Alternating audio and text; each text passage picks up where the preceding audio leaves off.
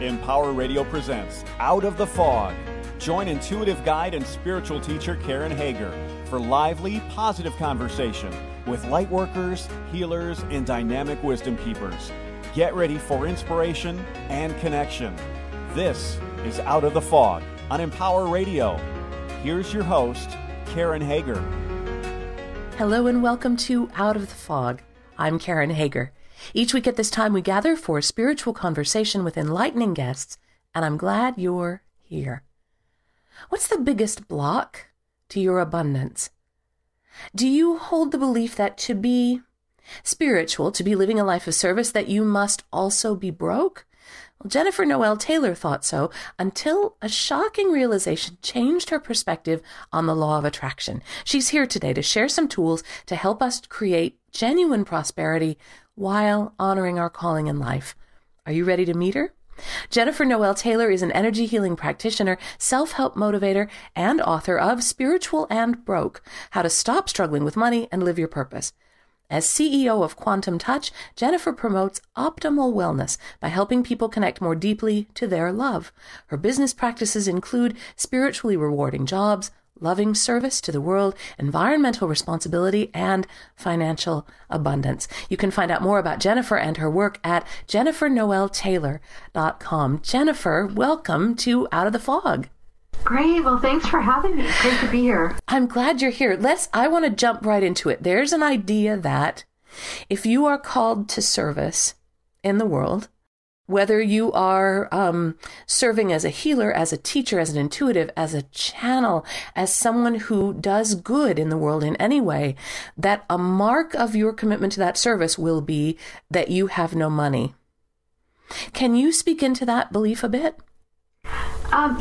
So from what I've seen, running an energy medicine business, is that a lot of people believe that to fully serve, that they have to provide their work for free and live in a state of poverty. And I think it's common because we're all familiar with people taking vows of poverty, and somehow that seems more pious or closer to God when you're poor. And I know I've felt that way too. Sometimes I've felt guilty about charging money for spiritual healing, and I've gotten, angry customer service emails of people saying, well, you're not really helping if you are charging money, and sometimes with colorful language. So it seems to be a theme that's really heavy in the spiritual community, and I used to buy that as well.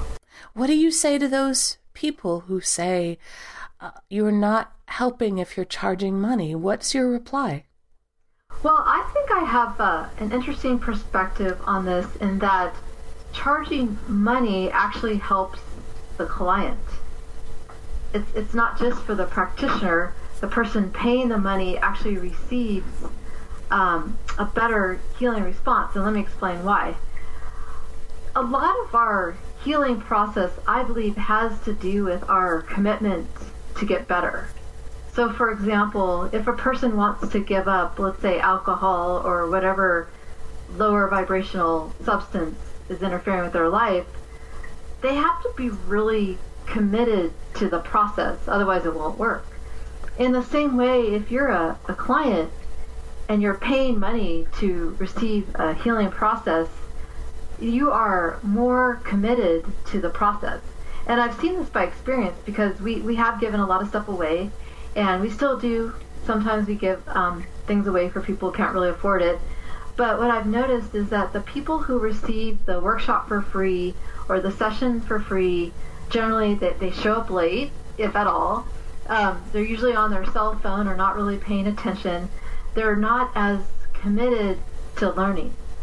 So I feel like the money actually serves the client.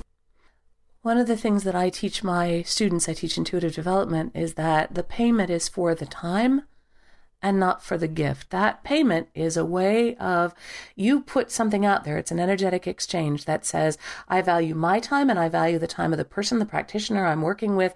And so I put this money here as a reminder, like a touchstone. This time is sacred.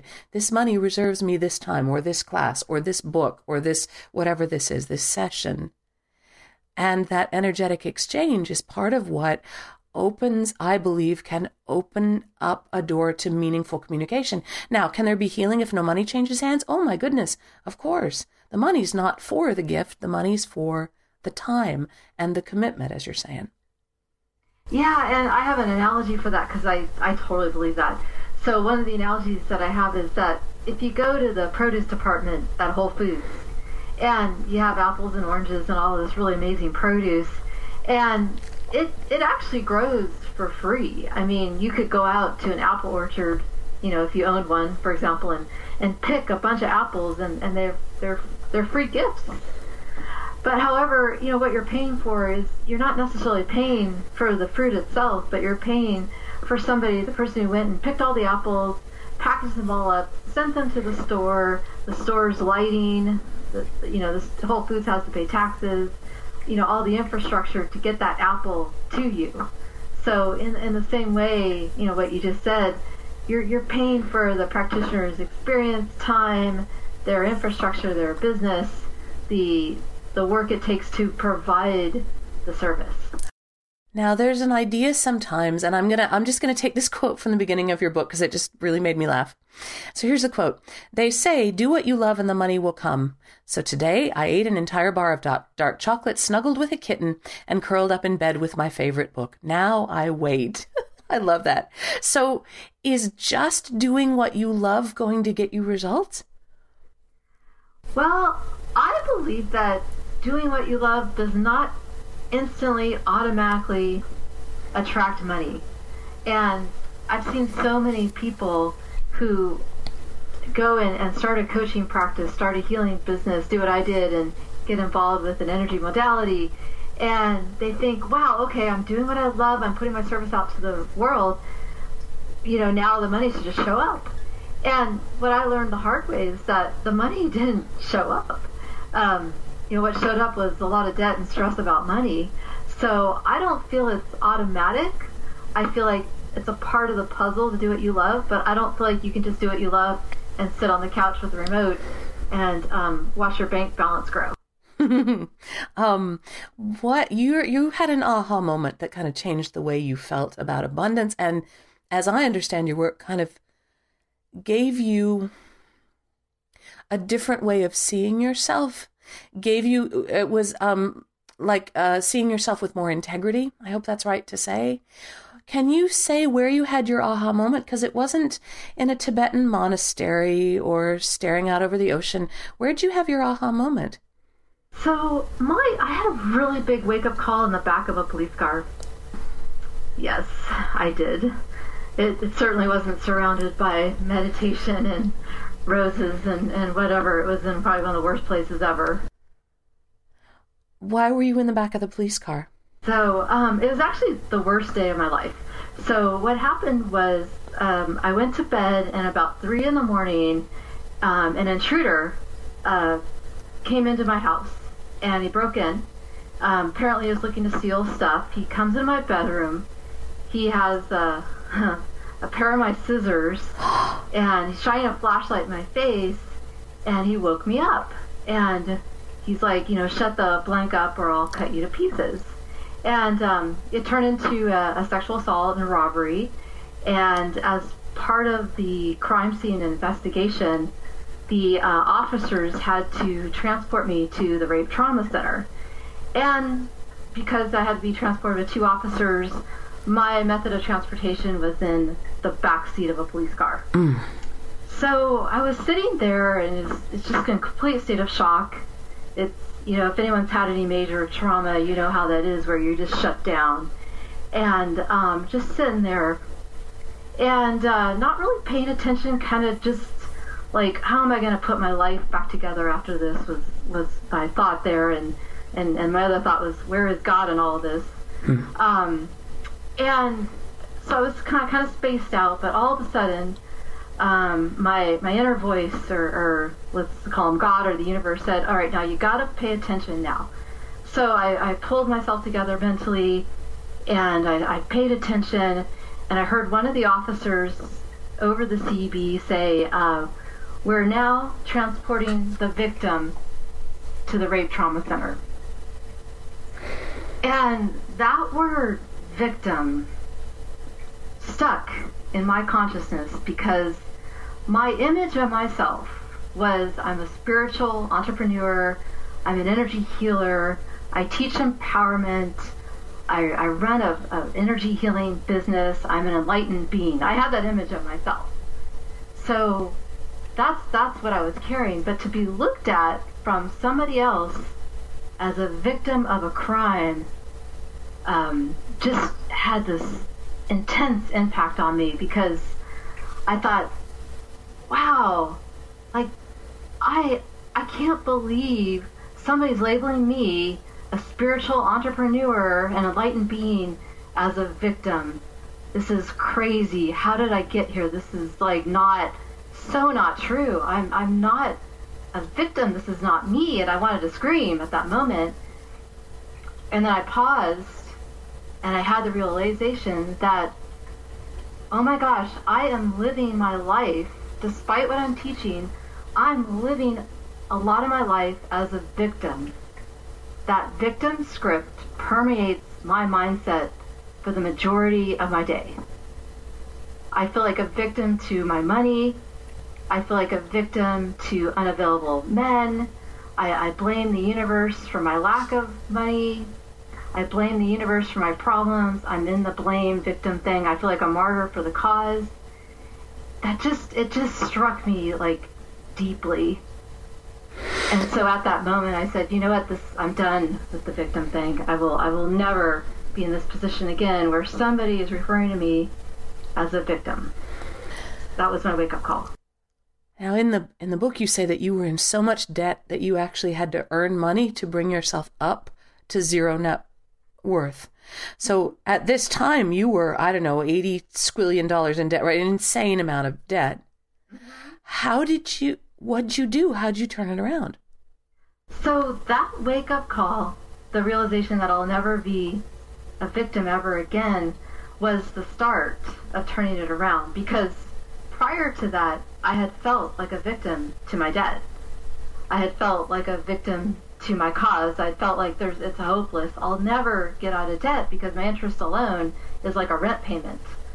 So I felt victimized by my own debt. And so the first step to turn that around was saying, okay, I'm gonna let go of this victim script that I've been carrying around and say, change it to empowerment.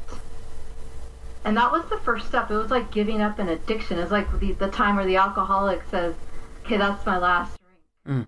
That's what it was like, because it was like giving up this addiction to victim mentality.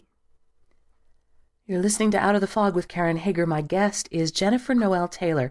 Her new book is Spiritual and Broke: How to Stop Struggling with Money and Live Your Purpose. This book is being released on May 8th, 2019. You can find out more about Jennifer and her work and download an excerpt of the book at jennifernoeltaylor.com. So Jennifer, you talk in the book about how we can overcome our blocks and move into financial alignment. Can you say what financial alignment is? Sure. So I believe that there's a kind of a balance point that we can all have with money. So if we're struggling with money and we're feeling that it's a struggle to get by, we're not aligned financially. There's also been studies that have shown that excess money, like having more than you need, also is not the path to happiness. So there's a balance point. So if you think of it as a bell-shaped curve where you have too little money or excess money,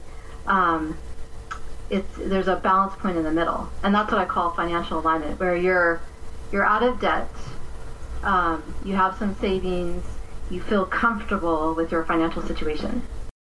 What do you think is the biggest block that people carry when it comes to abundance, especially people who are on a spiritual path? I think there's 3 blocks. The first one is what I spent a lot of time on, is that victim consciousness. If I do a deep dive with almost everyone that I know that's struggling with money, on some level they feel like a victim. And so, like, for example, some people blame God or Trump or taxes or, high cost of living. So that's block number one. The second block that I see is worthiness, self-worth stuff. And that's a deep dive into there because there's a lot of ways that lack of self-worth appears. It can appear undercharging for your services. It can interfere with actual pursuit of your dreams. It can cause procrastination. So there's a lot of worthiness stuff that can interfere with financial abundance. The third issue that I've seen, and this I was doing in spades, is spending money on things that are not in alignment with your authentic self. So, and so those are the three things that I feel are the major blocks for people. So if somebody is listening, if they're listening to those blocks and they're nodding their head, and they also are not where they want to be in terms of financial, and I think like this book is about financial abundance, but it's about emotional abundance. It's not a book about how to make money. It's about financial abundance and emotional ease and living with integrity. Does that sound fair to say?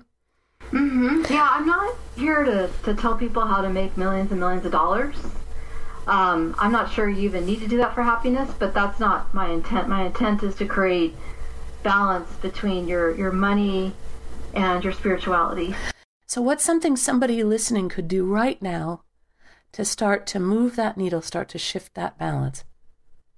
So what I like to do, and I still work at this, the first thing is anytime a thought comes up that, life is unfair, or I'll never get out of debt, or it's hopeless, or any of that, to do a reframe and ask yourself, why did I create this?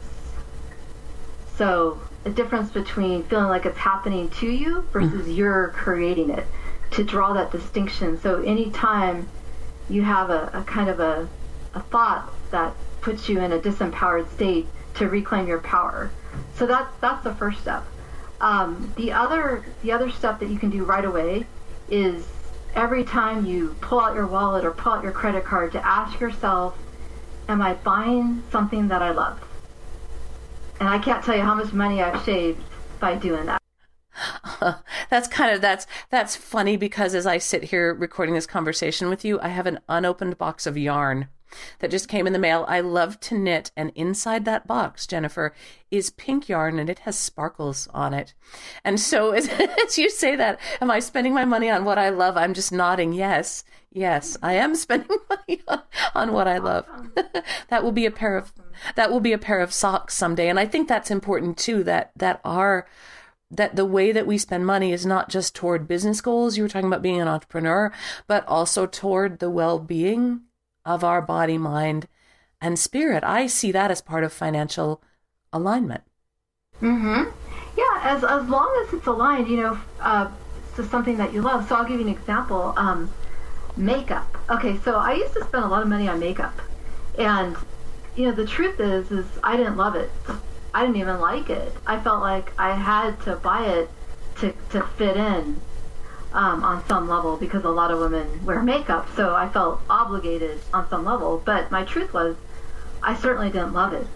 And so when I stopped spending money on that, it really helped my bottom line, because it wasn't healthy for me, because it just wasn't in alignment with myself.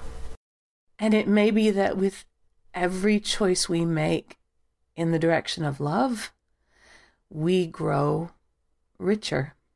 Maybe not by like a unicorn coming with a check for $8 million for us, but that every choice we make with love, if we're aligned with the pink sparkly sock yarn, if we're stepping out of that feeling of being a victim, if we're reframing it in our own power, maybe every step makes us rich.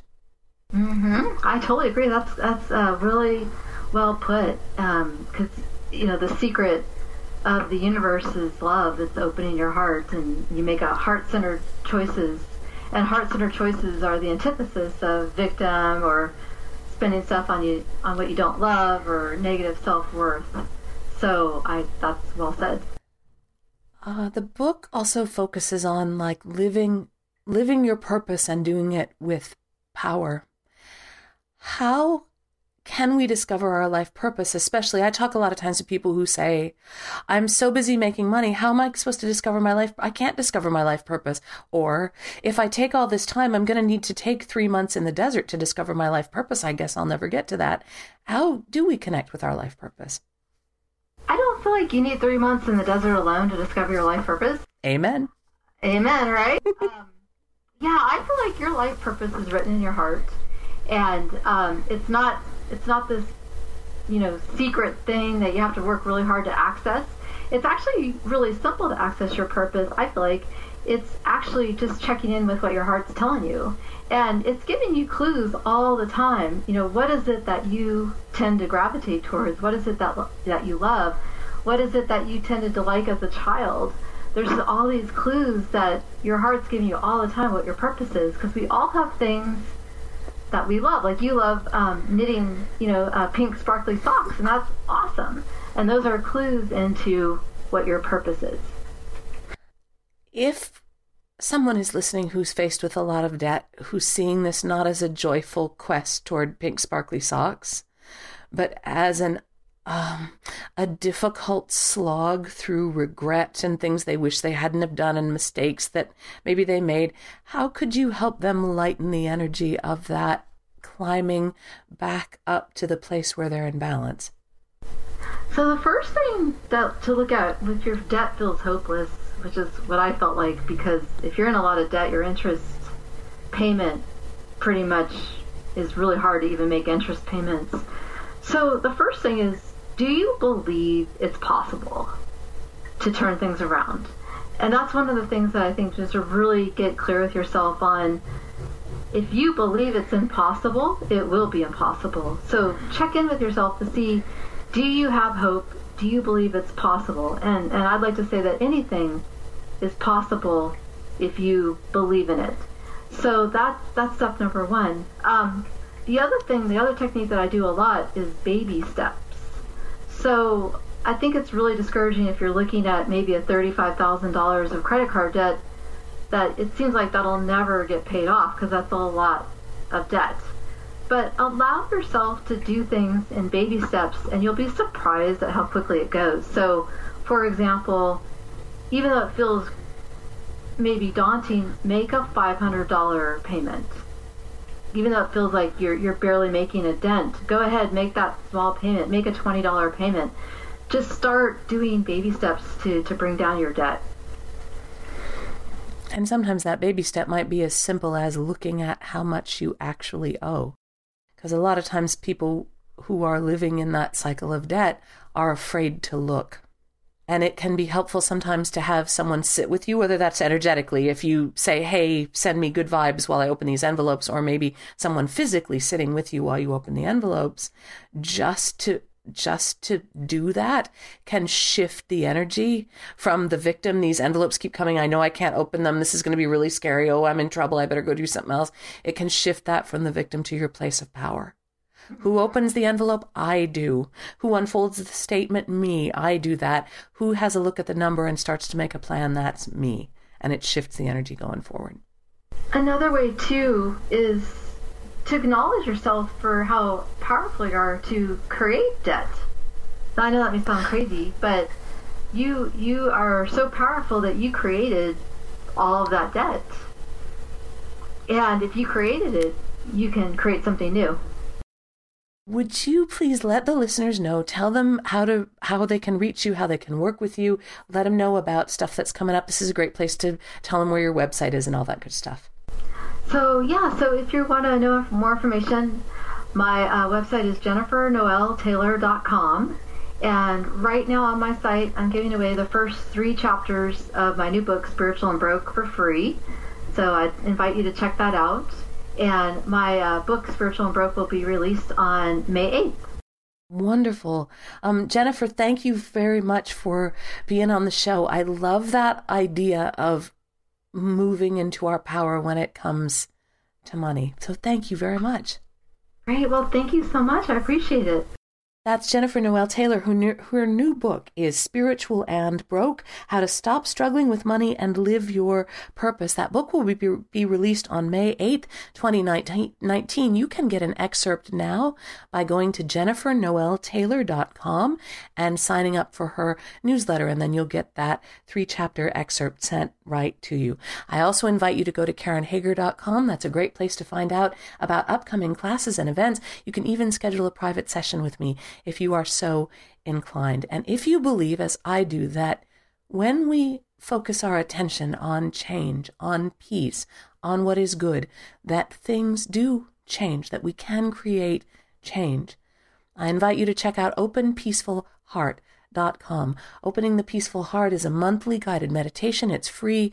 It's open to people from all over the world. We gather the first Sunday of every month for 15 minutes of guided meditation with a focus of peace in our hearts and peace in the world. So go ahead and check that out if it resonates with you. And thank you for listening today. Together we are spreading a little more light in the world, and a little more light is always a good thing. Until next time, I'm wishing you peace.